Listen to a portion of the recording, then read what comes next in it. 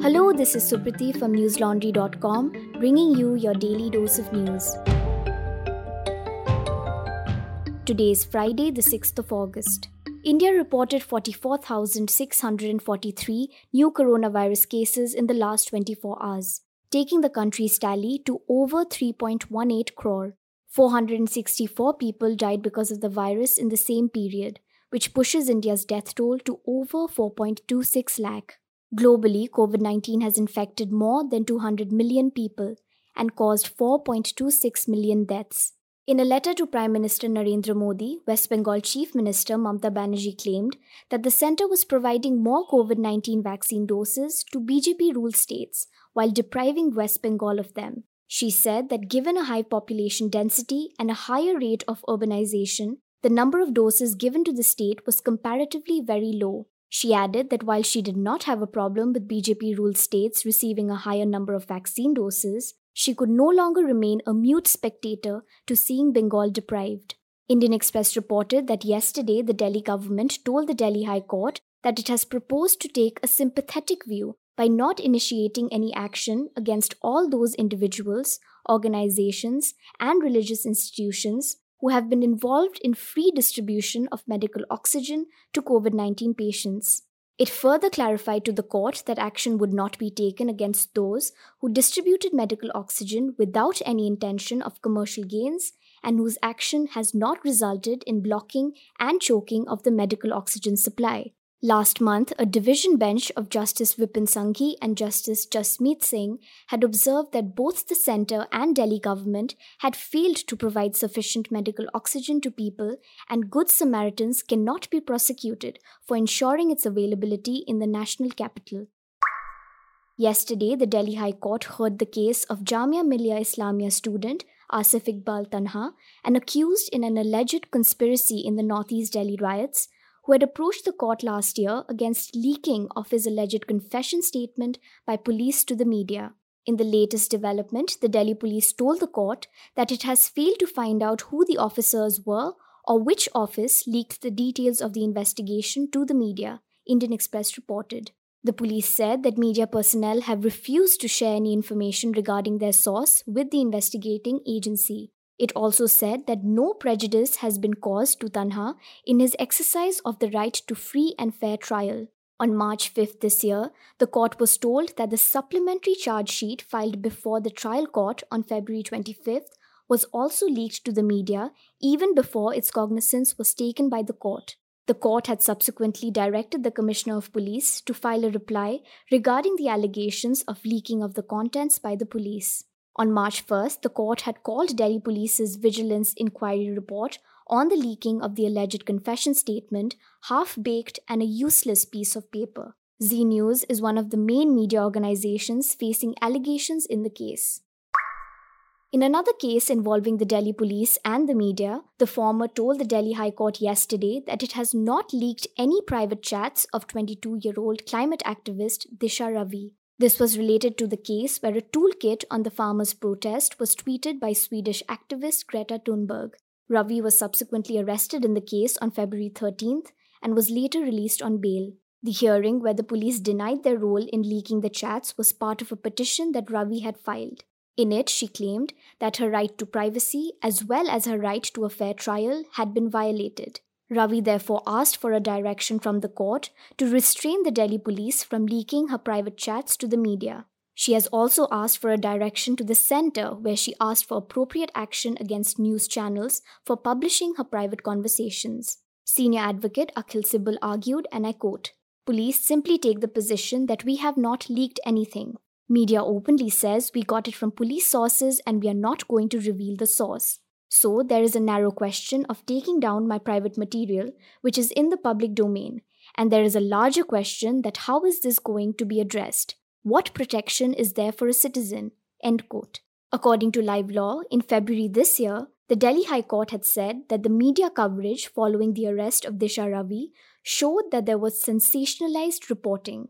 It added that right to privacy, sovereignty, and integrity of the country and freedom of speech needs to be balanced.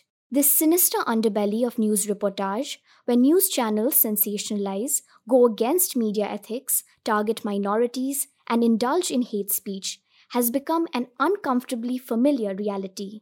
The rabid race for eyeballs that is fueled by a broken news ecosystem is what has caused this. Acting as a media watchdog is News Laundry's essential role. We make sure that we hold news outlets accountable. A case in point is Yusra Hassan's latest report in our Bloodlust TV series. In the report, which is titled Bloodlust TV, Aman Chopra invents Muradabad Hindu exodus to revel in bigotry. Yusra writes about how the Zee News anchor based an entire Tal Thok Ke show on an allegation the police have denied. Another recent media report that you can find on our website is by Basant Kumar.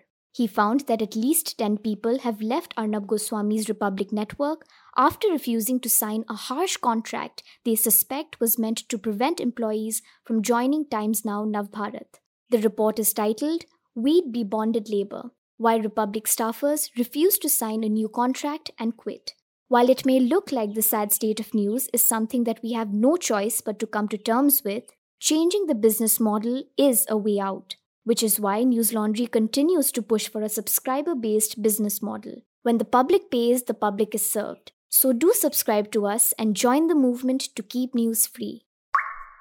Yesterday, the Kerala High Court ruled that the act of manipulating a woman's body to stimulate a sensation similar to penetration would constitute rape.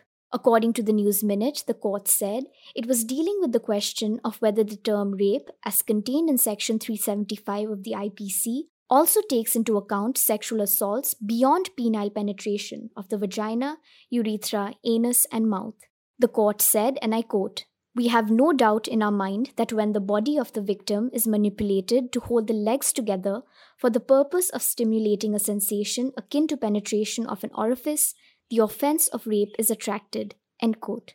The News Minute reported that the case was from 2015, when an 11-year-old girl and her mother went to a government medical camp in Thirumaradi in Ernakulam district, and the girl complained of stomach pain. During the medical examination, the girl told the doctor that a neighbor had previously sexually assaulted her. While the High Court confirmed the accused's rape conviction, it held him not guilty under sections of the Protection of Children from Sexual Offences Act. This was because the prosecution could not prove that the girl was a minor at the time of the assault.